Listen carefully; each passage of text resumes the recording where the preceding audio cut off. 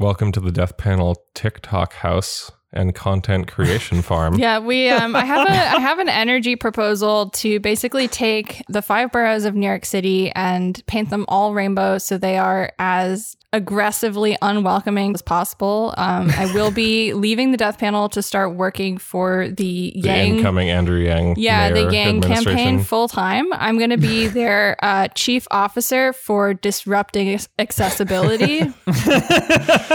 It's been great working with you guys. Yeah, did you see this though? Like Yang's proposal for energy was to paint the streets more colorful. Yeah. In New York City. Is that just like the same principle as like we're going to paint the hospital walls like calming, soothing so that everybody knows where they are. Right. Well, it's just so funny because I tweeted this morning, but basically if you look through like accessible playground design guidelines or anything about accessibility, like the number They're one like, thing. Do not do this. This is bad. Right.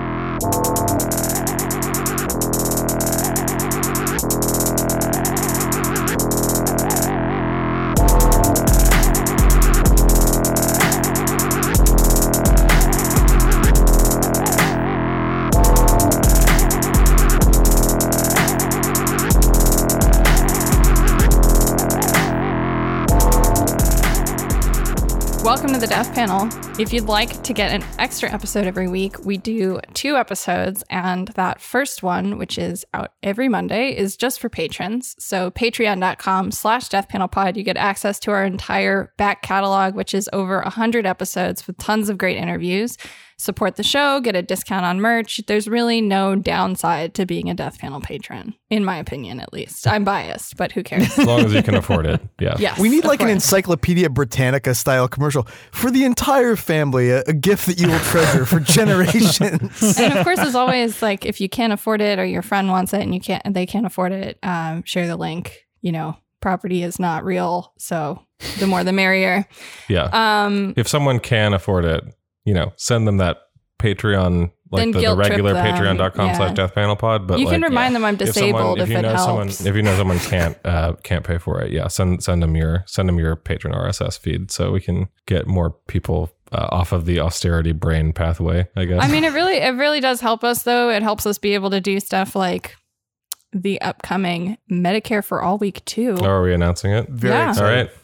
Medicare for All Week 2 is coming in February. Yep, there it is. It's announced. It's very exciting. And we have reading groups starting again. So yeah, reading group is starting on Sunday. We're going to be doing 20 weeks of Marta Russell.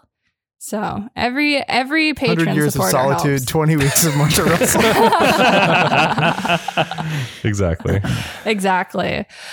Anyways, so today's episode is all about learning some really important lessons in leadership from our favorite governor, Andrew Cuomo. I'm totally kidding. Fuck Andrew Cuomo. I think it's not really about Cuomo as it is that, you know, I think Cuomo, let me put it this way. Let's do some more, like one last hit of native advertising for the Death Panel Patreon. Oh, hell yeah. On Monday, we sat down and we recorded a long, I think pretty thoughtful episode about how the idea of the public health intervention that is the lockdown totally disappeared from American policy and public health discourse, how so few people really have advocated, even though, you know, deaths continue to be just like miserable and absurd in quantity, right? How the lockdown has continued to not be part of the public imaginary for what could happen in terms of trying to intervene in this pandemic, right? And we had this conversation. We called for a lockdown. I encourage you to listen to it, even if you're not inclined to agree with like wanting to have a lockdown. Like, hear us out. There's a very good case for it, and there's especially a very good case for how the principle under which it was kind of erased from public discourse is extremely flawed and suspect. But you know, not to overdo that hard sell. Basically, literally while we were editing that episode, Andrew Cuomo, the governor of New York, everyone's favorite big daddy of the coronavirus crisis, Corona Daddy, as I like to call him, tweeted this out fucking guy. the following. And obviously I know it wasn't Cuomo. I don't really believe that he knows how to use Twitter or whatever necessarily, but his people tweeted out the following under his name. Quote, "We simply cannot stay closed until the vaccine hits critical mass. The cost is too high. We will have nothing left to open. We must reopen the economy, but we must do it smartly and safely." And so I think what we're going to talk about today is really how it seems like, despite the fact that we do need a lockdown, as we talked about on Monday, there seems to be a pervasive attitude that even more so than we've been identifying over the last few months, that like things are basically, we can expect things to basically proceed full speed ahead, right? I mean, reading this tweet, I kind of had an out of body experience for a second. I kept reading it over and over, and by the second line, I would just completely like dissociate and then and just sort of go into this fugue state of just staring at the tweet. And after reading it a couple of times, I just got stuck on, "We will have nothing left to open." You know what I mean? Yeah. It was like, It's a very Daily Caller line. Frankly. yeah, "We will have nothing left to open. The cost is too high. We will have nothing left to open." I felt like this is something we've been saying from the beginning, but for a moment I felt like I was seeing through the eyes of Andrew Cuomo, which is not a pleasant experience. You know what I mean? Like seemed like a state, as it were. It's like, he's like saying like, "Listen, we know two things. COVID is killing people and COVID is killing businesses. But the fact of the matter is that if we let businesses die, then the people who survive will have nothing left." Right. We can make more people. Yeah, this is the old the Herman Kahn. This is the Herman Kahn formulation from the book On Thermonuclear War from the 60s, which has a beautiful cursive cover. And I think the question in the book is, will the survivors envy the dead? That is a classic sort of Cold Warrior question. That's exactly what that's honestly what I was thinking. It's like to Cuomo, when the pandemic is over, there will be some sort of post-consumer capitalist viral wasteland in New York City that will be somehow worse than death. And that's like if we do a lockdown, or if, frankly, actually, not even if we do a lockdown, that's if things proceed apace, which is to say we do not have a lockdown, but everyone, again, including, I guess, Governor Cuomo, like treats it like, because some businesses are closed and there are like certain restrictions, etc., that this is like the death of civic life or something. Mm-hmm. I think it's pretty clear that for Cuomo, a world in which there is no small businessman's convention to go headline at in like upstate New York is like not a world that he wants to live in. You can't go without speaking fees. But the funny thing is, like, one wonders if he actually believes this, because in this hellscape, it's like you shut down New York State, which is a sizable percentage of the GDP of the United States. Yeah. And then there's no response. Like the only response to that is nothing, right? That like that doesn't heap on pressure for some sort of additional stimulus or something like that. Like the reaction to it is, well, fuck you. And I guess in one world, that plays on people's belief that no one is, in fact, coming to save them. But I don't necessarily think it really reflects what Congress would be likely to do, because obviously we saw what happened with CARES. A lot of pressure was there, and that was in a completely different political environment. But I think the thing about this, if you look at the hashtag that this is associated with, is the State of the States hashtag, which is like all of these governors' addresses happened in the last few days. And if you search that like hashtag, you're going to see the sentiment everywhere, because, unsurprisingly, like Cuomo is sort of within the community of governors, is a sort of like trendsetter. He's one of the chairs of the National Governors Association. And so like when he says something, it is the thing that's sort of less rhetorically expedient or sort of like, it's like he has the better paid consultants, I guess. These messages are maybe more tested or something like that. And so you do see like a mimetic effect around the country. People pick up on this line and they borrow it. So we're really not talking about Cuomo at all. We're talking about like gubernatorial leadership brain. Yeah. And this is very much where the sort of leadership brain is.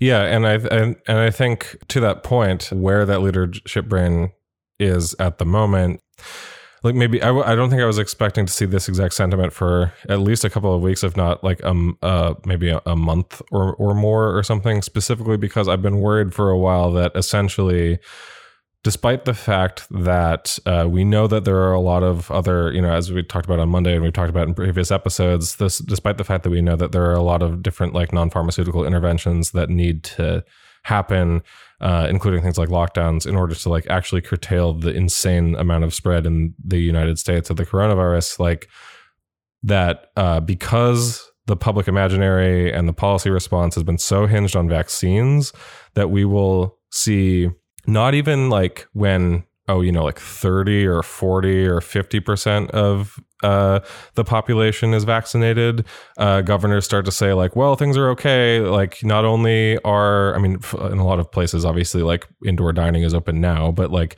not only should we reopen indoor dining and reopen schools if they're closed, we should reopen a bunch of other things. We can lift these orders on whether people can congregate in homes because some people are vaccinated. And I feel like what's happening is we're seeing that at a time when it's like, 3% of people are vaccinated.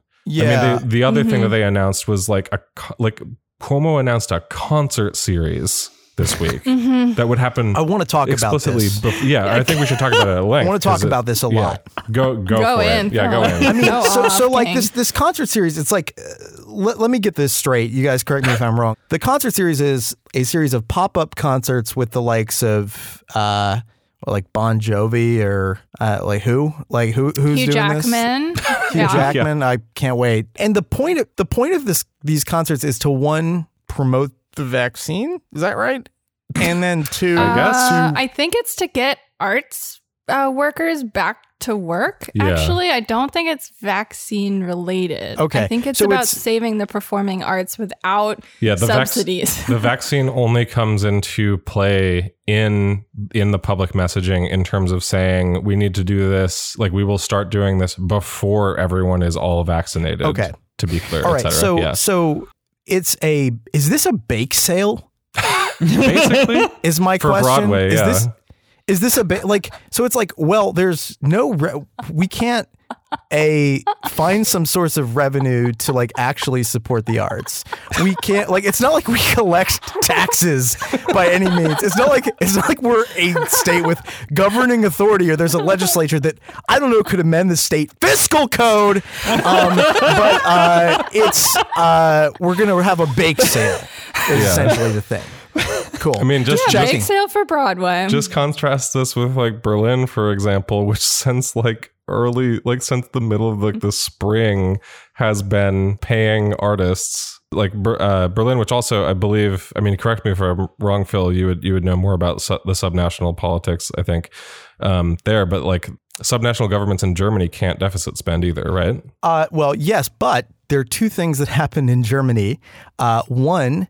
They relaxed the local austerity rules, so you actually can deficit spend. But more than that, some of the major sources of revenue for local governments in Germany have been resumed or assumed 100% by German states and the federal government.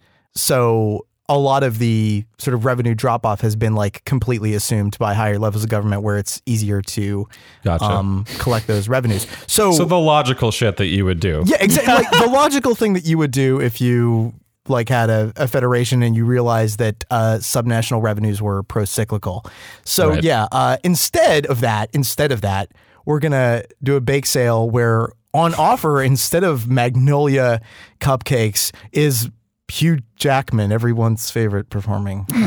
Wait, can we also just note, like, who in the governor's fucking office had free time enough to, one, cook this up, and then this is like it's it is classic. I can totally see the meeting. It's like, Mr. Governor, this is we are solving problems in multiple dimensions here. We are, we're promoting, the importance of like, the sort of getting to the end of the pandemic. We have artists that are struggling. We want to show that New York is a place where people can come and make, make a career in the arts. And then we also want to like take care of, I think, is like the number of artists that we're going to be provided for this like very small. It's like, do they have to apply for like an NEA grant to like get the money? Like, it's like, do you know how many artists there are in New York State? And like the number that they cited was like a few thousand. It's like amazing. Yeah. Well, and then on top of that, it's like, it has this like palliative effect. I mean, so obviously, first of all, I mean, if we haven't, I think we've said this, but like if we haven't already, first of all, the very idea, which is again, they're saying like, we're going to host these, I think they're like, we're going to figure out how to do like outdoor concerts and like, I think it sounds like basically outdoor Broadway events essentially. I think it's mostly Broadway oriented, actually. It seems like. Right. Yeah. But so they're like, we're going to do all these outdoor events, and there's going to be like distancing. And we ran this, experiment at like a Buffalo Bills game saying like, we're going to do testing for all the thousands of people going to this Bills game. Yeah. Because that worked so well using rapid antigen testing in the White House. No one got sick in the White House with that strategy. Like Great plan. Not like the president ended up in the hospital for a couple of days. I don't know. My eyes are rolling so bad they might get stuck. But basically, they're saying this, and they're saying, we're going to roll out like testing, because we all know that. Let's just put it this way. One of the most absurd parts of hygiene theater obviously has been the idea that like, oh yeah, you can get like a rapid test right before you go to a party, and then the party is totally safe or something. Artie, this isn't hygiene theater. This is hygiene Broadway. Yeah. Now I know that not everyone likes the musical Follies. They don't regard it as Sondheim's best, but I would say that the book from Follies is something that every New Yorker should appreciate. But really, like, okay, so there's that aspect, which is obviously, what I'm saying is not to beat around the bush.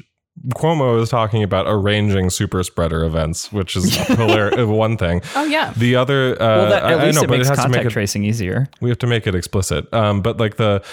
But then two is like to talk about the idea of like, oh, you could totally see in this meeting, oh, like this satisfies so many like vertices of our reopening agenda or whatever, is that the idea of like what is the thing that a lot of let's say like well-off white people who like really hate the pandemic are upset about, right? It's like precious cultural events not being able to be conducted in like the normal way or whatever. I mean, I think about like that Movie Bob post that was going around that was like, fuck the people who won't take the vaccine. Like, I'll take my vaccine, and then everyone who can't get the vaccine is like can just like fuck off. And he was quote tweeting like a thing about how Hollywood is going to delay some more movies or something. Wasn't that like also a Nate Silver tweet? That was also like, a Nate Silver tweet. I don't care if people don't want to get vaccinated. Yeah. Fuck them. I'm not up for lockdowns anymore. Right. Like No, they exactly. can get sick and die. Right. But so this runs super deep. And one of the things, I guess my point is like one of the reasons that post was so funny was because he was like talking about the thing that he was upset about was not the pandemic and all the deaths. The thing that he was upset about was like, I don't know, not being able to go see Wonder Marvel Woman in a theater or something. Yeah. Right. But to this point, Cuomo said of this, and I just like, I cannot get over this quote from his press conference. Quote, cities are by definition centers of energy, entertainment, theater, and cuisine. Without that activity and attraction, cities lose much of their appeal. Mm-hmm. What is a city without social, cultural, and creative synergies?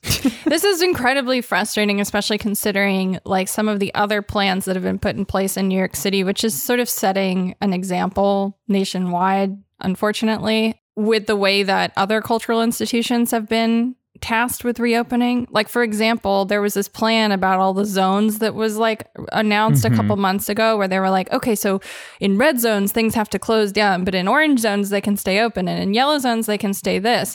So it's like, okay, so like, let's say Queens is a red zone, and so you're going to shut down everything in Queens, but all of the cultural institutions in Manhattan, like the Met, American Museum of Natural History, New Museum, the Whitney, like those are all open, right? So there's nothing stopping someone who's from a red zone coming and hanging out inside of a museum all day long because they're trying to keep these museums open and encourage tourism. And so it's the same shit with New York is not New York without Broadway. What are you doing trying to get tourism revenue right now? That's not an appropriate thing to do during a pandemic. I'm sorry. It's just a baseline fact. Yeah. It occurs to me that like now I like what passes for leadership or this sort of blind is like the blind charge of the lemmings off the cliff.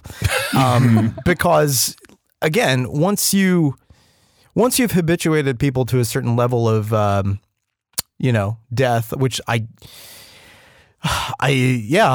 guess I have to conclude that maybe that's what's happening. I don't want to believe that people are habituated to this. I don't want to believe that when people open up the newspaper in Milwaukee in the morning, like the front page story is like the, physician who's considered like the COVID warrior is like obviously died of COVID, the people are like, oh yeah, well, here we are.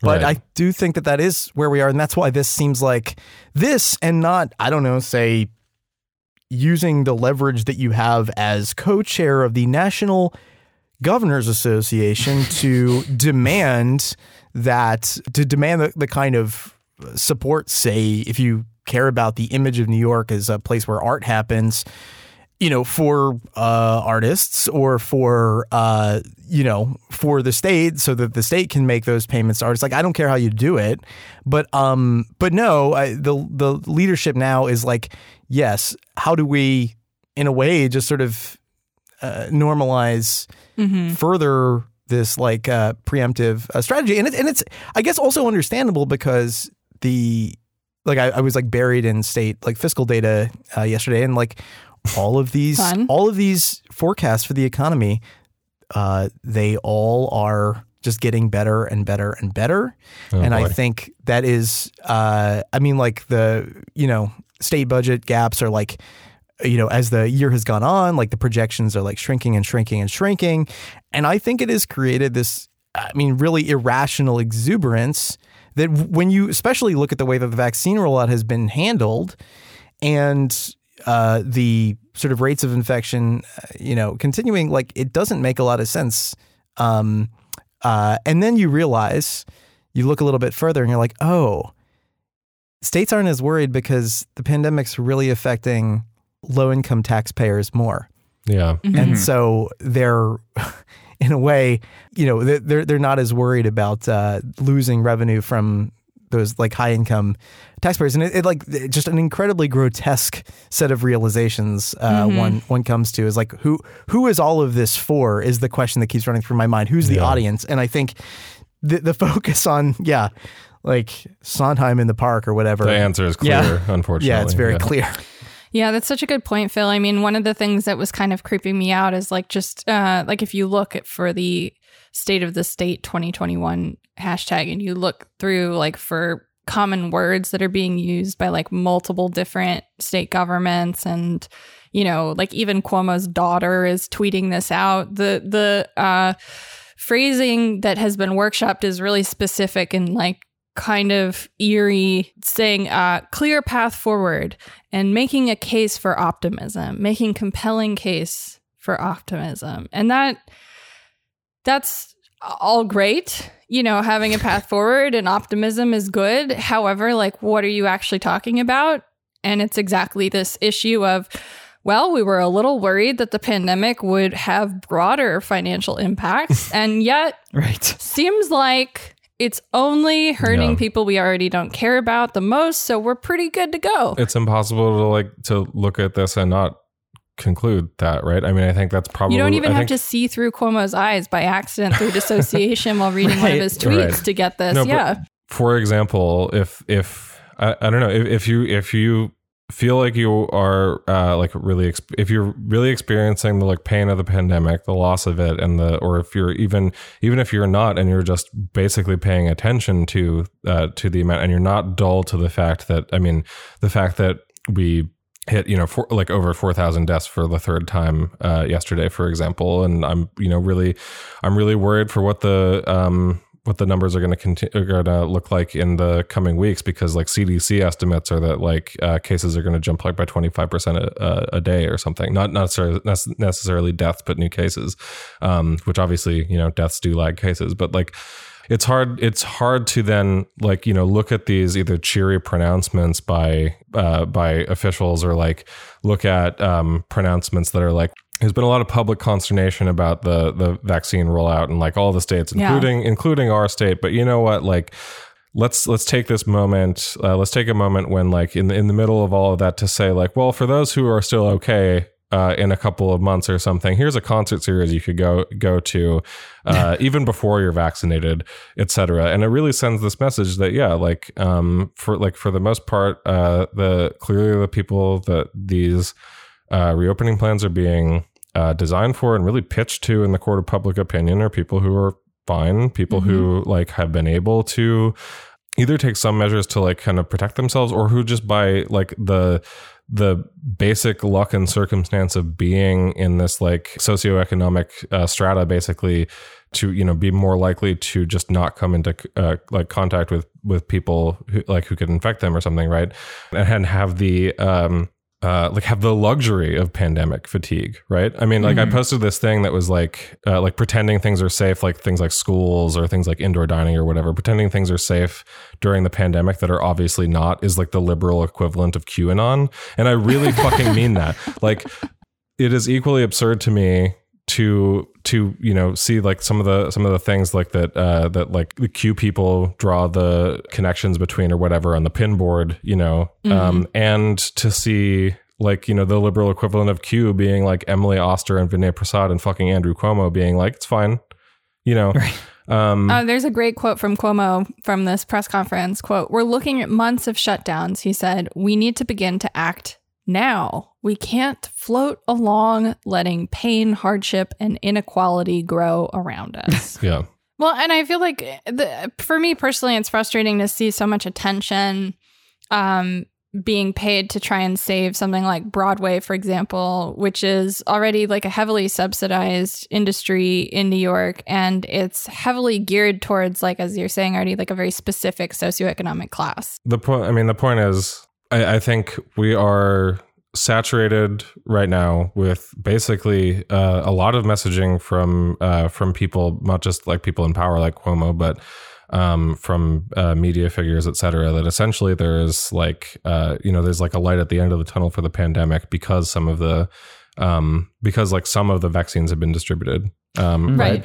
And we've talked about a lot of the wrinkles to that, and a lot of the fact that there's a lot of other interventions that have to happen that are not just the fucking vaccine, but also like, I don't know. I think this is one of the reasons why like we joked about the Yang for mayor thing at the beginning, but like, one of the things that really frustrates me in like the Yang proposal, for example, is like in his platform for like mayor of New York, which again, not to like tie this back to New York again, but to like slant it slightly off of like Cuomo, for example, to like a similar situation, people being similarly messaged to. One of his things is like, first of all, they say New York must be the first big city to reopen, which like that doesn't make any sense. Why?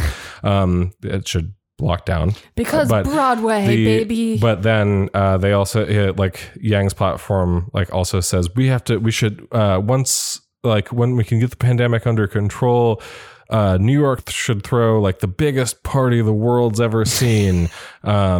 Which, first of all, that already happened. That was Namjoon Paik's Good Morning, Mr. Orwell, his New Year's video piece in 1984, but I digress. But it's, again, it's this idea that like, well, it's only a matter of time now. We can just like kick down responsibility by just saying like, oh, well, eventually people will get vaccinated and then we won't have to worry about much after that. Like revenues shortfalls are, as Phil saying, mitigated by the fact that, state revenue, state like tax revenue is largely going to fall in terms of like the poorest people already, because by and large, wealthier people are doing fine. And so, fuck it. I don't know. It's extremely, like murderous and jaded. It's ridiculous. I hate. No, and the other thing is, and what is happening in New York, or what happens in New York, does have ripple effects because it does provide a model for what other places do. And so, yeah, it's not necessarily surprising to me that like, yeah, even in places with very, very different politics, this gives something like for Democratic governors to like cue off of, especially Democratic governors. And so, I mean, when you say we're not doing this in, New York, or this is the approach we're taking, you have to recognize that the implications of that are as if you're saying like, we're the CDC and this is what we're recommending. It's almost as influential. Right. Mm-hmm. If not more so. I mean, I think this is also like, it's important to also take this in the context of what's going on with the vaccine rollout and some of these sort of really draconian and punitive systems of priority enforcement that have been laid out, because it's a very dystopian like pairing to have like public-private partnership with like, promoting the new opening of Little Island on the Hudson River to celebrate the 20th anniversary of the Tribeca Film Festival with performances from Hugh Jackman and 150 other public pop-up concerts. And also, if this doctor in the Bronx gives the vaccine to the wrong person by accident, $1 million fine. Like, what the fuck? You know what I mean? I think also they have what Cuomo put in place a like $100,000 fine if hospitals allow vaccines to expire. So they have. So not only can they not give them to people, like as a lot of places in other states have been doing, especially pharmacies in other states have been doing with the blessing of like the state. Giving people like a vaccine dose on a first come first served basis if the vaccines are like, if they are at their expiration date and they're about to have to throw them out, giving them to the general public regardless of whether they conform to the CDC guidelines or not, right? Both, I don't know, it just seems like it is an absurd position to put people in from a public health perspective to say, okay, if you're a hospital, which again Cuomo made the decision to put the vaccines in hands of hospitals as opposed to public health agencies, although more public health agencies are being given it within New York State now. But like, regardless, if you're a hospital and you, let's say, have vaccines that are about to expire, like their expiration date is about to be hit, you could face $100,000 fine for throwing them out. By not giving them, or you could face $1 million fine for giving them to someone who doesn't qualify. So it's called incentivization, RD. Basically, the idea is that people will only do what they're told if they're given an impossible set of choices. Yeah, no, but this is classic. This is classic boss shit. It's like we fucked up, and now to prevent anyone from ever saying that we fucked up, we now like transfer all of the responsibility for our fuck ups onto you. We are passing the savings. We are passing the savings and the punitiveness like down to the level of the physician. Right. But I feel like let's rewind the clock momentarily to the hilarious debate that was had among the influencers on Twitter, about the ACIP guidelines about vaccine distribution, like who should get it for, who should be in 1A versus 1B. And when you think of, and like, obviously we weighed in on who we thought would be whatever. We had a position on that. But one thing we said at the time is like, all of this debate presumes that you have an infrastructure that's going to be able to get the vaccine out to people in the first place and actually like verify who they are and like whether or not they're quote unquote like eligible in the first place. And it's just this amazing kind of like pipe dream that people have about the capacity, this pipe dream of like the hyper competent state, and the idea that like anything that's like crude or rudimentary is like, violates all of these.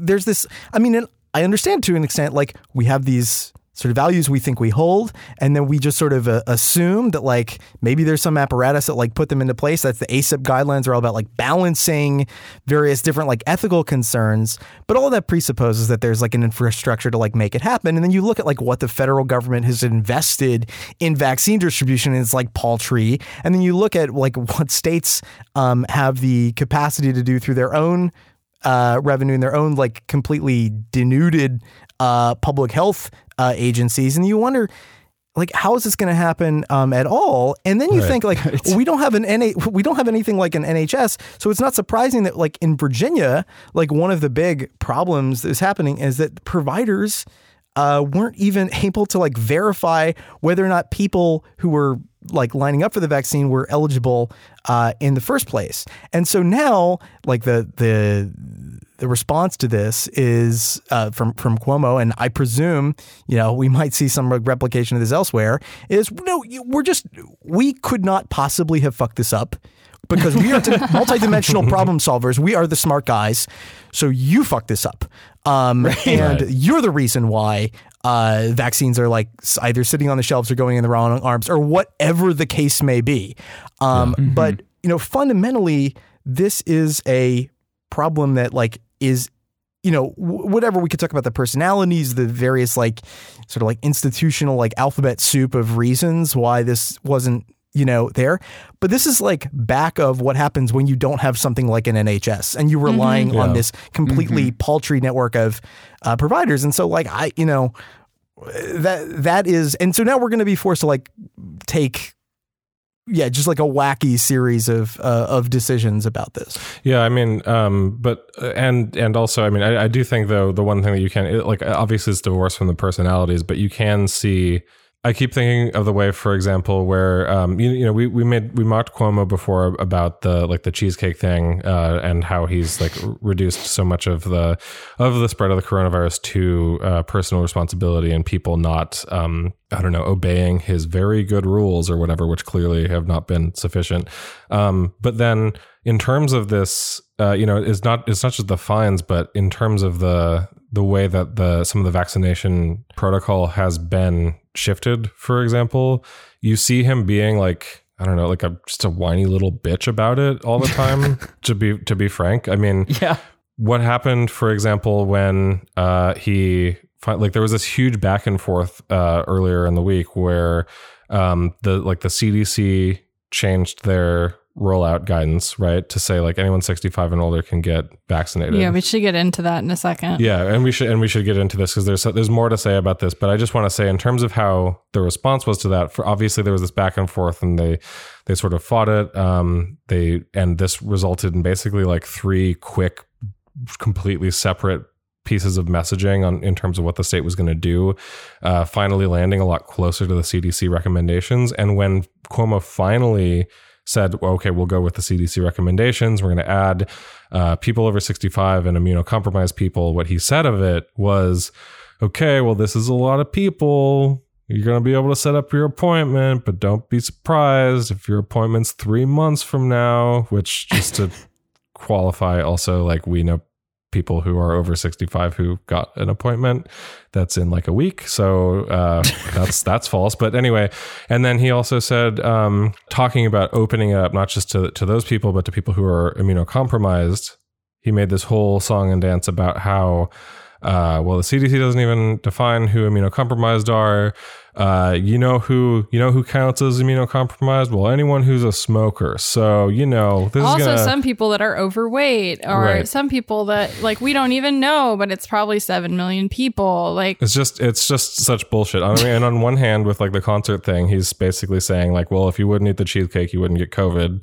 We're going to distribute some cheesecake to everyone. Like, here's a cheesecake party that you can all have. Cheesecake. On the other hand, one night only, special appearance. And on the other hand, he's saying like, well, if you didn't eat the cheesecake, you wouldn't get COVID. Here's a fine for eating the cheesecake. You know what I mean? It's like, I mean, it's hard to be a hyper competent public or for health. not eating it. Anyway. I mean, it's hard to be a hyper-competent public health apparatus without funding public health, without coordinating with central planning, and without a single-payer system. And then you add on top of that an extremely complex and rigid set of guidelines, some of which are conflicting over who and how you can receive, who can receive a vaccine and how and when they can receive it. And then you threaten healthcare providers with fines if they don't follow the rules, which are incredibly unclear.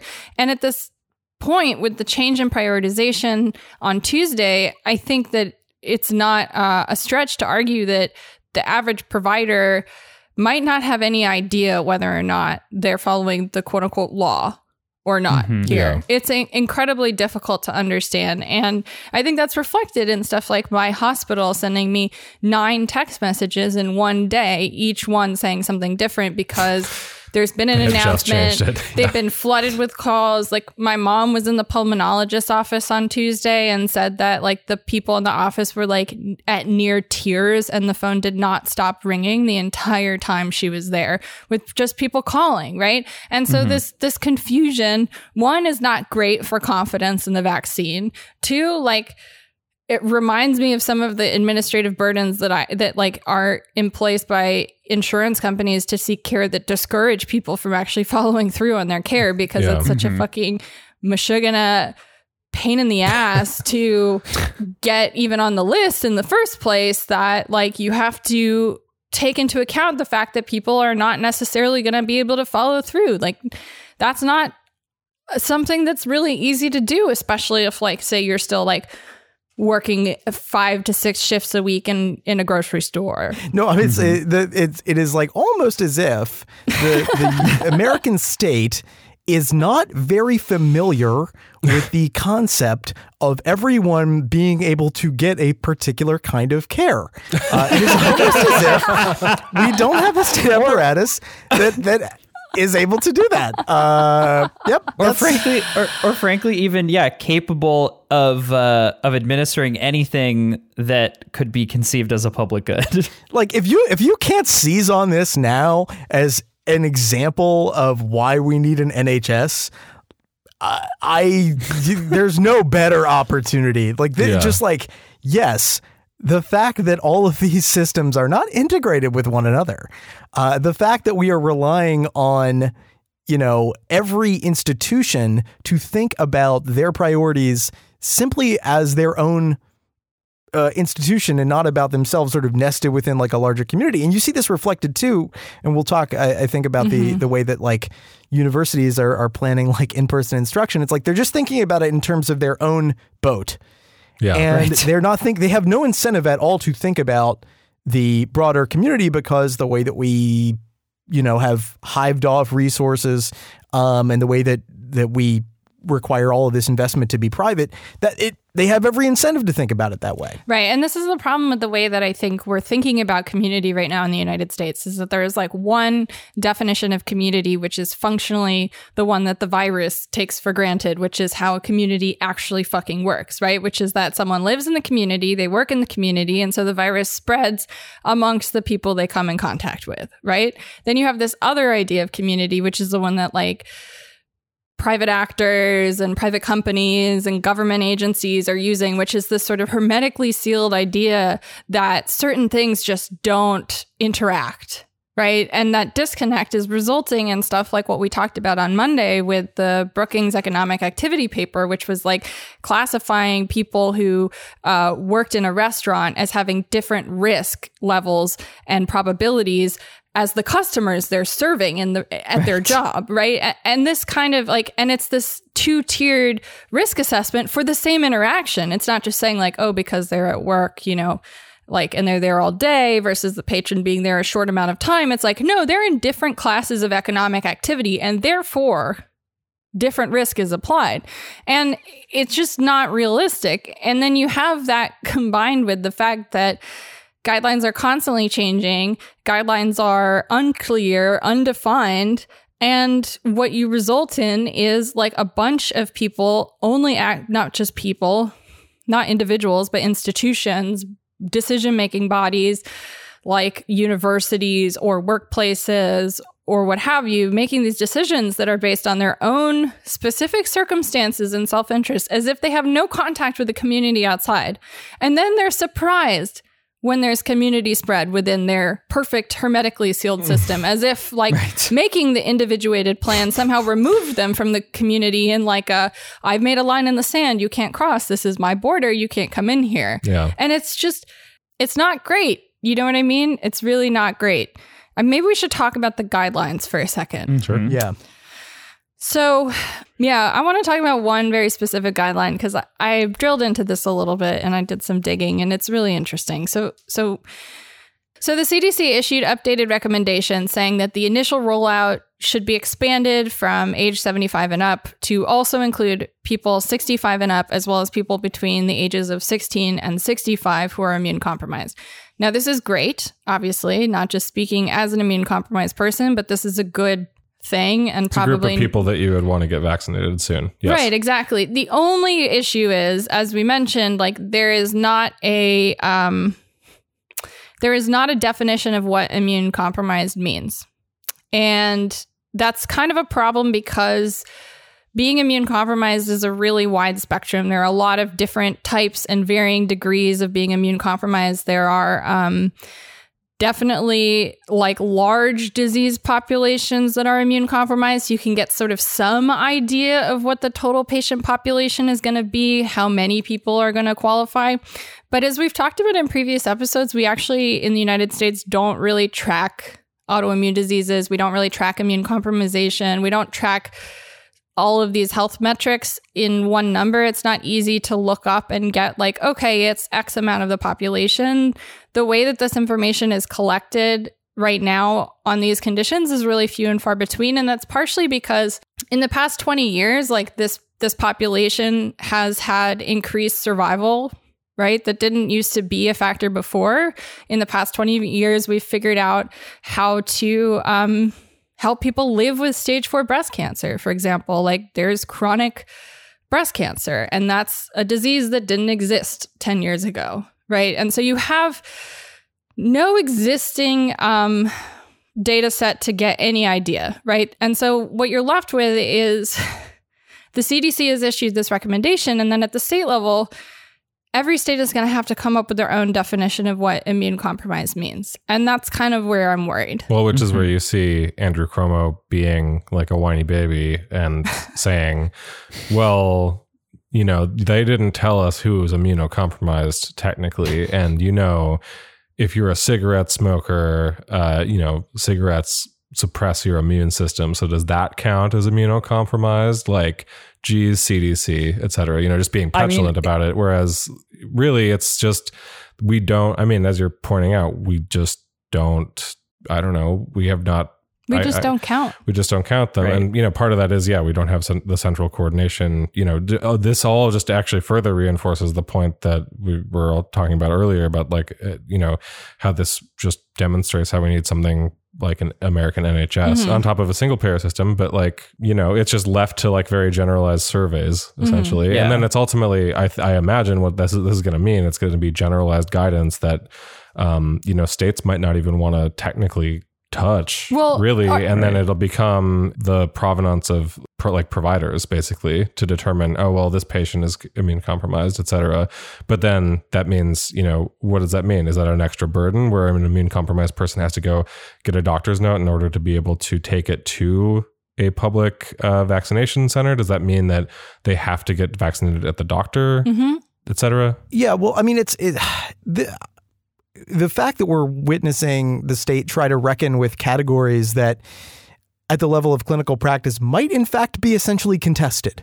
And there might be the reasonable different definitions of is epiphenomenal of like what happens when you like operate according to, a sort of scarcity kind of regime. Like it is the after effect of what happens like when you don't have a centrally coordinated like supply chain for these sorts of things. But like the further and further down you get into the weeds of like having to make these distinctions, and not just distinctions about people with, what counts as immunocompromised versus what doesn't, but like who is worthy of saving and who isn't.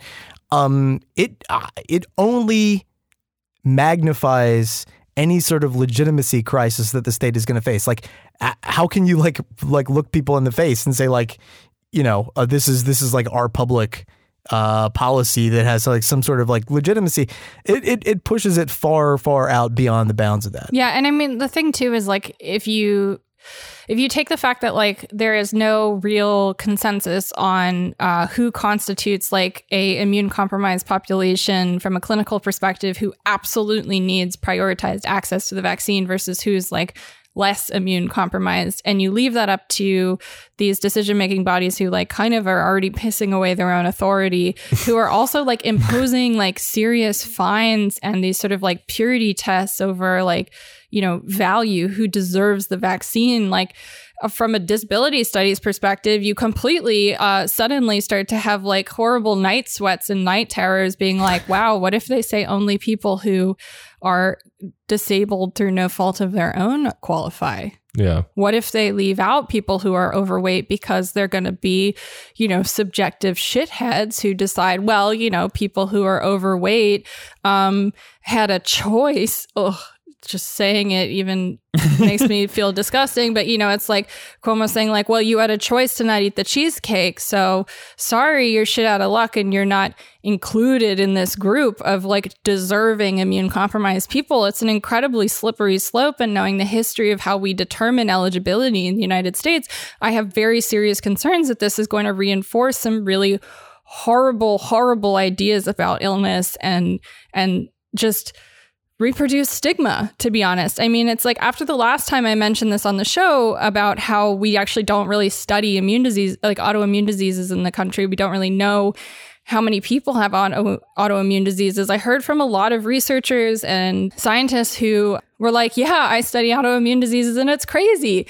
I have to rely on info from Sweden, but I study Crohn's disease in the United States. And there are all these like ways that we've sort of bootstrapped and bricoled together these systems of like making definitive statements about the clinical purview of this disease category that is not based on the US population at all. Like our best estimate of how many people have immune compromised systems in the United States is based on a voluntary survey from 2013, which if we're going from 2013 numbers, 13 million people with immune compromised conditions in the United States, which I'm sure has grown since then. And the kicker is, what was the question? Well, right. What was the question? The first question was, have you ever been told by a doctor or other health professional that your immune system is weakened? So great. It's like, did you ever have a cold and go in and say, yeah, I mean, it's that would be over-reporting, or it could easily be under-reporting because you're exactly. You're asking like, has a doctor said this to you? You're also which saying, if you're not like, going to a doctor regularly, or if the doctor hasn't explained it to you in that way, exactly, right. or if you can't remember. I mean, This is like which is a huge issue in health surveys is the fact that, who can remember everything that their doctor said to them in that harried 20-minute or less appointment a year ago or more.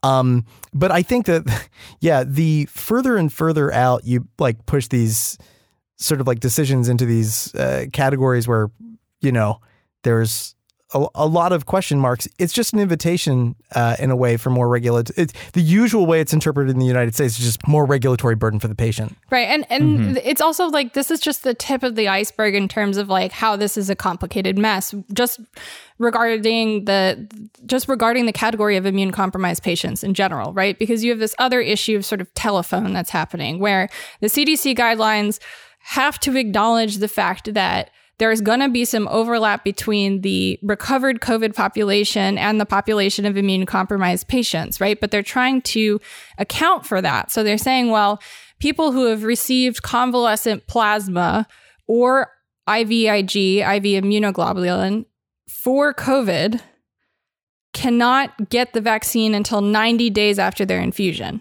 So the reason why this line ended up on the CDC recommendations to begin with which has led to it being misinterpreted in the game of telephone when these states have decided whether or not to adopt these new recommendations for the CDC, is that the CDC is concerned that there could be some issues with efficacy, some issues with antibodies interacting between recovered COVID patients who have received either convalescent plasma or IVIG to treat COVID-19 and the mRNA vaccine. Mostly that, the antibodies that were introduced to the body through IVIG or convalescent plasma to treat COVID-19 could destroy the very delicate mRNA before it can be processed by the white blood cells. Mm-hmm. But the problem is that how it's been translated as it has been reproduced by states who are adopting these recommendations has been really piecemeal and seems to be missing this point of like, oh, it's that we don't want COVID patients to have the vaccine. Specifically recovered COVID patients. Right. Specifically recovered COVID patients. We don't want them to have the vaccine and this treatment too close together. So we need to make sure that those patients wait before they're vaccinated, regardless of their priority, to make sure that everything works out properly. The problem is how this is being represented is like some places are now, their recommendations say anyone on this treatment needs to have a 90-day window where they didn't receive it in order to be eligible. And that's ultimately going to contribute to this like confusion of trying to determine who deserves the vaccine within this really broad sort of unquantifiable group of patients. Mm-hmm. So, I mean, are we so just like fucked on this that like that, we should give providers like the discretion to make that decision? I mean, I don't think that giving the providers the discretion to make the decision is a bad thing, actually. I just think that like the main issue is that we completely lack the infrastructure from like a coordination standpoint. We don't have an NHS. We don't have comprehensive portable medical records, despite the fact that that was supposed to be something that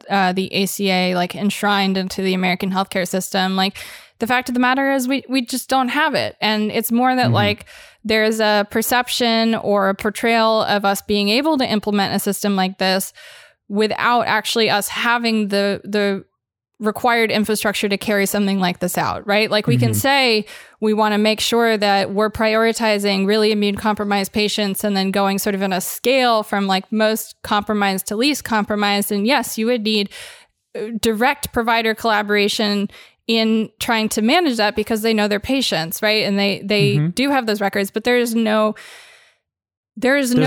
no attempt to do that. Well, and there's no way to do it at scale with what we're currently working with. And yet the recommendations are being made as if we have that sort of infrastructure, as if we have an NHS, as if we have single payer, as if we have comprehensive electronic medical records on every person in this country. And we know exactly how many people are sick. And the fact of the matter is we don't know how many people are sick. We don't know how many people are immune compromised. And we don't have any system of actually doing this beyond the sort of individual provider-patient relationship. And that in and of itself is a problem because you have recommendations coming out from the government saying we're going to do it according to this system. And then the parts required to implement that system are not there. But like what the public sees is like a failure of an institution and a failure of the government. And that results in lowered trust. And that's just like what keeps happening over and over in every different area of COVID response. Well, I think the thing is, it's not as if those prospective ideas, because like so much of like what government does when it plans is prospective, right? This is like the seeing like a state thing. It's like you always have, there's always a sense of like what is possible that might not be real baked into plans. But rather than like in the United States, like the response is never like, oh yeah, and here's how we're going to like change things to like meet those goals or like to address those plans. No. Instead, what I have to hear from people is like, this is the federal response to COVID is like the biggest response to a crisis ever. It's like, okay, scale? Like it's just like you want me to applaud for the fact that like, yes, you didn't even manage to get like vaccine distribution money out. Like it's like the way that we evaluate these things matters a lot. But that is the sort of response is like the response of like leaders, people like, well, it's like, is in just righteous indignation at the fact that you would like ask a question about why it's not going, as well as it had been hyped to be. Yeah. Right. And I think what we're seeing is this is like most cruelly exemplified by the sort of back to school conversation or reopen school conversation. We've been talking a lot about schools lately, from our episode last week where we talked a lot about teachers in West Virginia, to our episode with Abby and Justin where we also talked about West Virginia, Emily Oster, and school reopenings, which we actually just unlocked. So if you haven't checked that out, we highly recommend. But I want to take a moment to look at the sort of higher education side, because we haven't really had a chance to touch on that in a little bit. And that's also, I think, a similar situation where we're seeing these sort of like large institutions be given like the semblance of making equitable decisions based on government recommendations, which are in theory, I guess, based on evidence-based research. And yet there are some pretty bad plans that are in motion right now where they're trying to reopen schools. And this is a big part of like what the vaccine eligibility guidelines have become for most states, is like, are you a person who needs to be teaching in person for higher education? Okay, you're part of phase 1A now. Yeah, no, as we've said before, it's like this just becomes an instrumentality. The vaccine becomes as much a public health strategy as it is an instrumentality for unleashing, the return to normalcy. But like the analysis on colleges and universities is wild. The thing that came out from the CDC this week is just looking at like comparing college counties that contain a college or university that didn't go back to in-person instruction, had remote-only instruction, versus those that had in-person instruction. And what they see is that the counties that had in-person instruction, this is beginning in the fall, experienced a 56% increase in the spread of COVID-19. Counties that didn't, that had a big college or university and went to remote-only instruction, actually experienced a 6% decrease over the same time frame. And that's when these are all like matched pairs of counties that are like similar. They're like urban to urban, rural to rural, like small college town to small college town. Right. And yeah, it's like, so like, then what you can conclude from this is like, if you are going back consciously in person, you are thinking perhaps only about the sort of integrity of the university community itself and not the community in which it's situated at all. I mean, it's to me, it's like the small scale version of what happened with Sturgis, right? It's just like it's the buttoned up, tweed sport coat version of the Sturgis motorcycle rally. Like that's same deal. I mean, it is like Sturgis, but like somehow it is.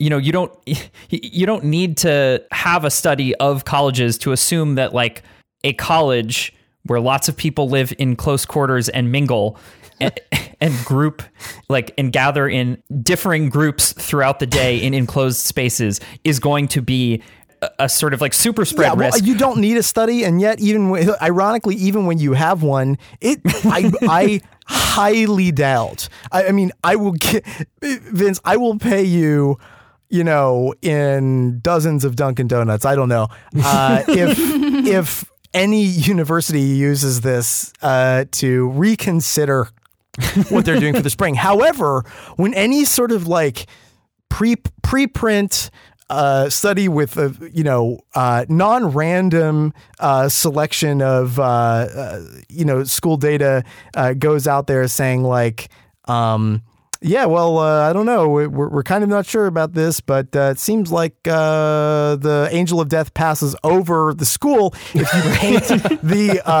you paint the blood on the door. Like it's biblical. I went to Catholic school. Okay. Like it's I only think in biblical references. I was actually just thinking how disgusting dorm rooms are, but continue. Yeah, I mean those studies just get socially reproduced all the time, but I really actually haven't seen a lot of reporting on this CDC one. Yeah. And I mean, regardless of how it carries in terms of like social reproduction or in terms of like the media coverage, this is ultimately just, I mean, you mentioned, Phil, I was thinking about the thing that you said just a moment ago, almost as an aside of just like, I don't think this is going to really affect anyone's, any colleges or universities. I don't think they're going to look at this and say like, oh, well, I guess we shouldn't go back in person or something like that. Right. And I think in large part, that's because, there hasn't been I think, in places where, for example, the state hasn't made the decision for college or university, right? Which is a lot of places. There are some states where they're like, well, this essentially like in-person instruction in this method or that method can't really happen. But in places where that has not been sort of decided for them, for the most part, a lot of these decisions are going to be made on, considering, especially for private universities and colleges and things like that, are going to be made on what's the impact to the endowment. They absolutely are. Right. But what's the impact on like the schools, like, financial futures, et cetera, because there has not been aid for it. And so while this study from the CDC should be a very clear sign of well, maybe we just, put these schools in sort of a holding pattern to make it so that they don't end up, going completely bankrupt, much like every fucking other thing, like most other businesses in the United States, like maybe we say, oh, well, this is a very obvious sign that not only for the health of people in universities, but also for the health of the communities, literally the communities surrounding them, because this looks at community spread in the county, the entire county surrounding a college and university, right? And finds that it is, as bears like, investigation by simple common sense rises, right? By having a college or university open for open for in-person instruction in it. But no, instead of saying, like, this is clear indication that, you should use this to say like, okay, well, clearly this is a practice that should not be happening right now. Colleges and universities, a lot of them that haven't already are about to go back to, that are going back to in-person instruction, are, either about to or have started already. This is something that like seems like it should be outside of the purview of, individual decisions by institutions of higher education that have other interests and pressures on them. Yeah, right? I think that's a really good point. But, just like so much other shit with the pandemic, it's like, well, no, you know what? Like, they'll, I guess, I You'll do don't the know, right thing, right? Test them. We just trust them to decide. It's fine. And then all the way to the case of West Virginia that we talked about last week, where they're saying, well, you know how we can mitigate that? Let's just not count university students. Like let's take just count them as one. Let the universities move their students who get COVID into a congregate facility. We'll count all the students in that entire congregate facility as one case. Like, and I read solved. the Dr. Bronner's bottle.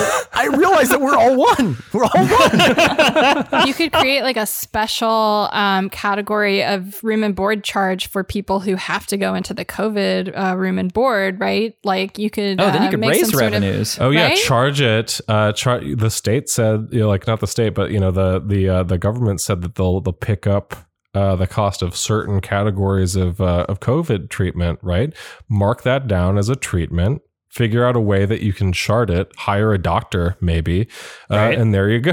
Listen, it's all about diversifying revenue streams, That's right? right. You know what I mean? Like in this modern age, institutions of higher education have to be innovative, quick responding, cutthroat capitalist organizations that really think about smart new ways to use their student population like cattle. I think all of this is to say, really, and maybe this has kind of been my, at least my hobby horse over the course of this episode, but it just keeps feeling increasingly dire to me. So I can't help but thinking like, especially, between the fact that, for example, as we're talking about, I think this study, the CDC study is really interesting. And the result is dramatic, right? The result, as we've talked about, is like, or the finding is very dramatic in terms of how something as simple as like having in-person classes affects spread in the immediate area, right?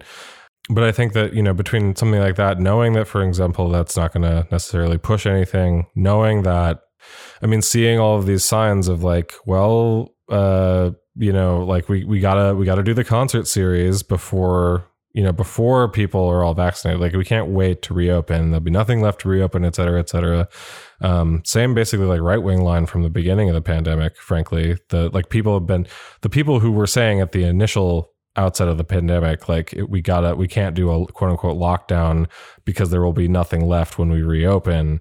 You know, that was not your Cuomo's, but it is now that language has naturalized into regular liberal discourse. So what I guess I keep thinking about, do you guys remember at the beginning of the pandemic in like late March, not really the beginning of the pandemic, obviously, but the beginning of like it hitting like the US and the UK and France and Italy and stuff like that.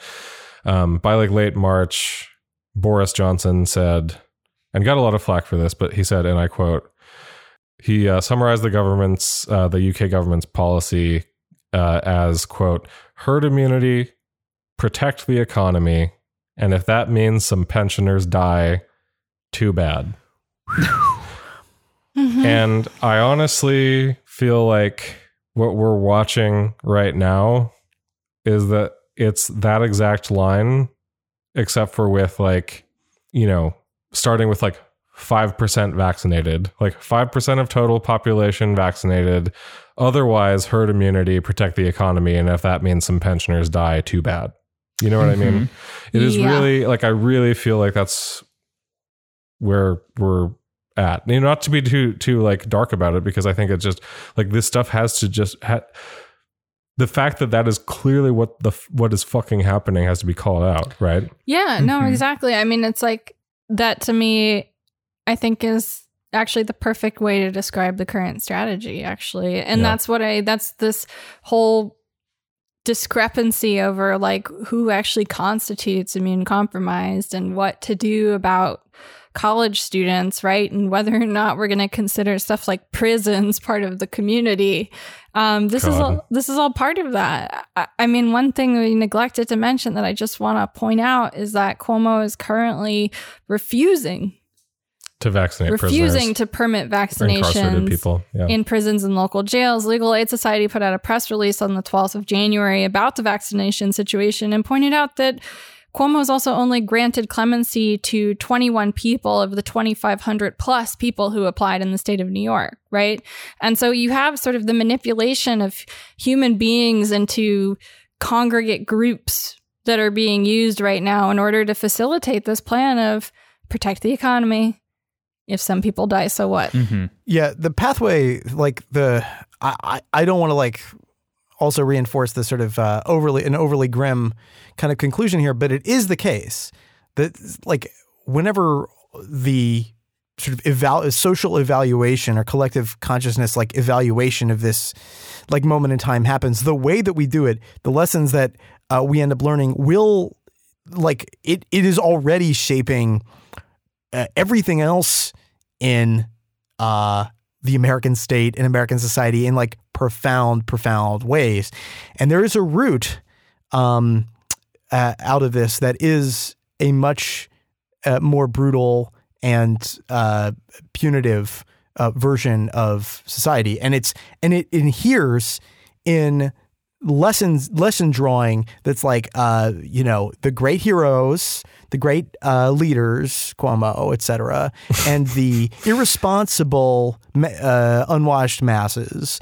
That's the sort of dark and light of the narrative. But like not being able to see that, lacking a national health service, a national infrastructure for this, not being able to see that, we didn't have to have a bake sale, right? The idea that was a legitimate thing that somebody advising a, person that sits on a state fisc, and that person who sits on it actually did, those kinds of things, and then that there were subsequent meetings and phone calls about. Right. I mean, but like recognizing them and calling them out in the moment is one thing, and it's important, but it's just as important because the prospective angle, the fact that people are going to be drawing lessons about like what we make of society after this whole thing, and unless that set of lessons is drawn about the failure of these institutions that we had, rather than some story about like, the good leaders and the bad people, is drawn like we will. I don't think it's like hyperbolic to say, and I don't know what it would look like, But it's obviously leads you down a road of a more repressive political culture. I don't see how it doesn't. No, and that's the fact of the matter is that like we're not anti-bake sales. I love a good bake sale. It's just that there's a time and a place, and equally as feasible as doing this sort of grand Broadway performance would be that you could pay artists and art workers money that they're not making right now because the industry is closed. But instead, you could also spend that money on AV rentals to put on public spectacles. So it's all comes down to decision making at the end of the day, which like does reinforce the fact that, yeah, it's a bummer, it's depressing, but it doesn't mean that this is the only way possible. It's not like set in stone or a law of nature that we have to do things this way. This is all deliberate, discrete choices. Yeah. Yes. I guess what we're saying is COVID is truly America's Vietnam. Sorry. The real COVID is the COVID we made friends. No, the COVID along the way. No. Well, I mean, I think that's a good place to leave it for this episode.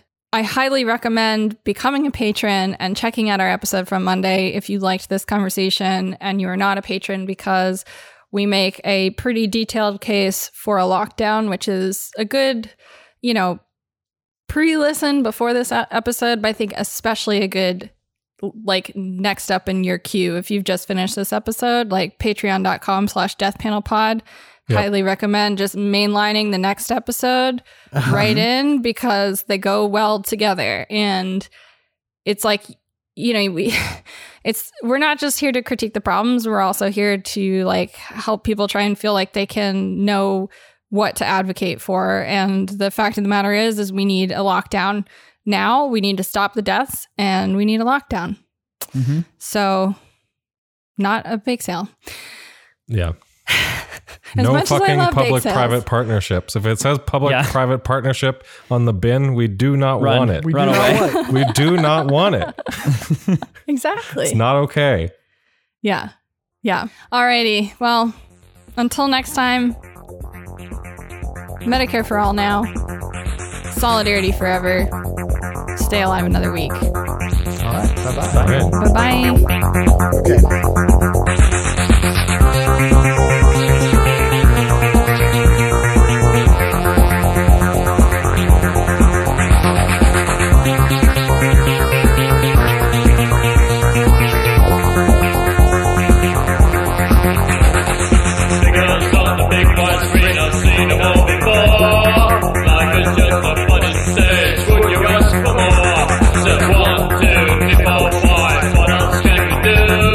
People